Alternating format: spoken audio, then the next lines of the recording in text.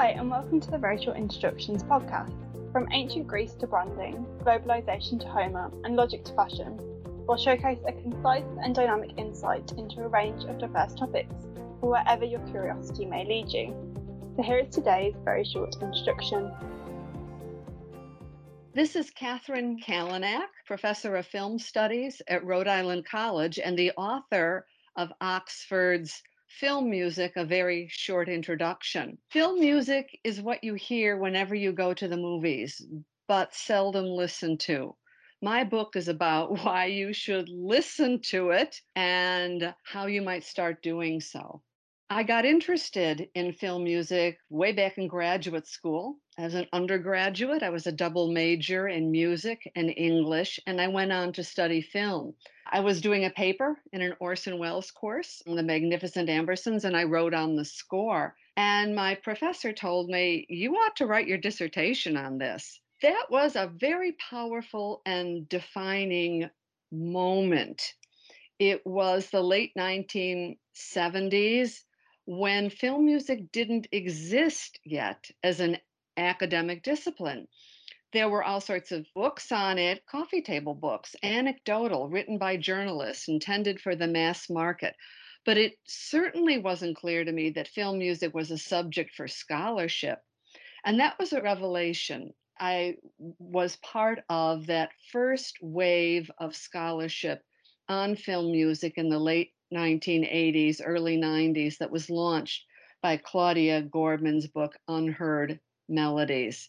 My book, based on my dissertation, was Settling the Score.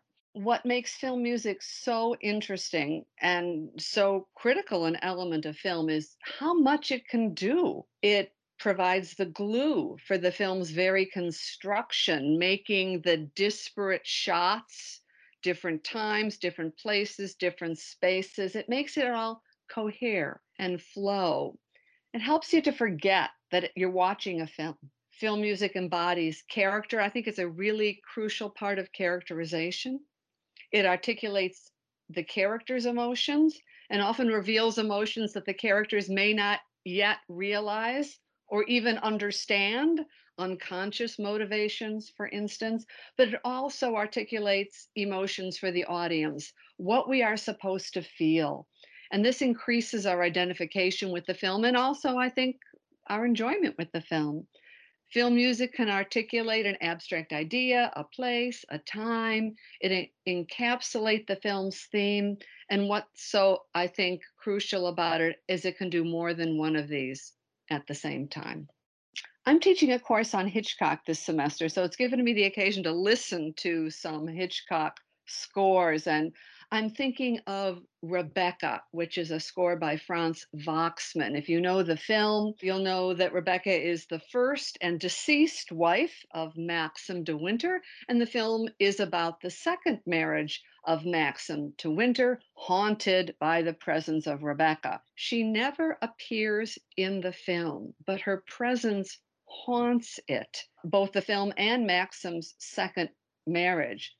We never see her. There's no photos, there's no flashbacks. So music is doing the heavy lifting here. And Waxman created this sinuous, chromatic, descending melody that dominates the score, that not only registers her presence in a scene, but also suggests something about her, her erotic power, all that chromaticism, even something sinister about her in this really descending patterns that pervasively downward phrasings, the slide of melody down the scale.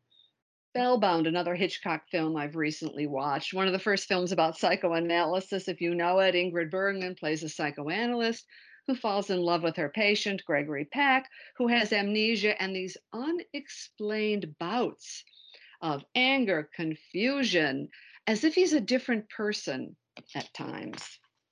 And Miklos Rosa here wrote both a musical theme for madness, for those outbursts, for those irrational episodes that Peck has, using a theremin. And in fact, it's the first use of the theremin in Hollywood film. And he also writes a love theme for the couple, but they're variants of the same melody. And not only are they the same four notes, just arranged in a different order in the madness theme and the love theme, but the two themes are connected throughout the film. So, for instance, the main title, the opening credits, you hear the madness theme and it segues directly into the love theme. And this happens throughout the film. The madness theme is connected to the love theme. We hear it first, or we hear the love theme first, followed by the madness theme. And this is throughout the film. And I think it's an example of how Waxman is exploring the same theme that Hitchcock is, the nature of romantic love, of falling in love, that line between love and madness, the connection between falling in love with someone and irrationality and madness. I mean, it's something that is directly alluded to in the dialogue of the film on a very literal level.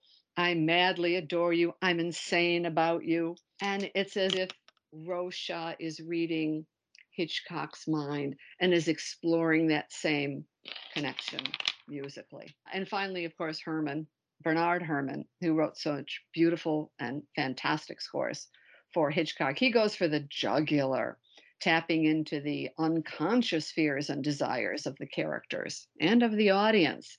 You know, the love theme of Vertigo, the shower scene of Psycho, the Vertigo chord, which embodies musically the experience of vertigo, that fandango that opens North by Northwest, which encapsulates the thrilling but also frightening chaos of urban life enacted on the crowded streets of New York. These are just some examples that come to mind of what film music can do.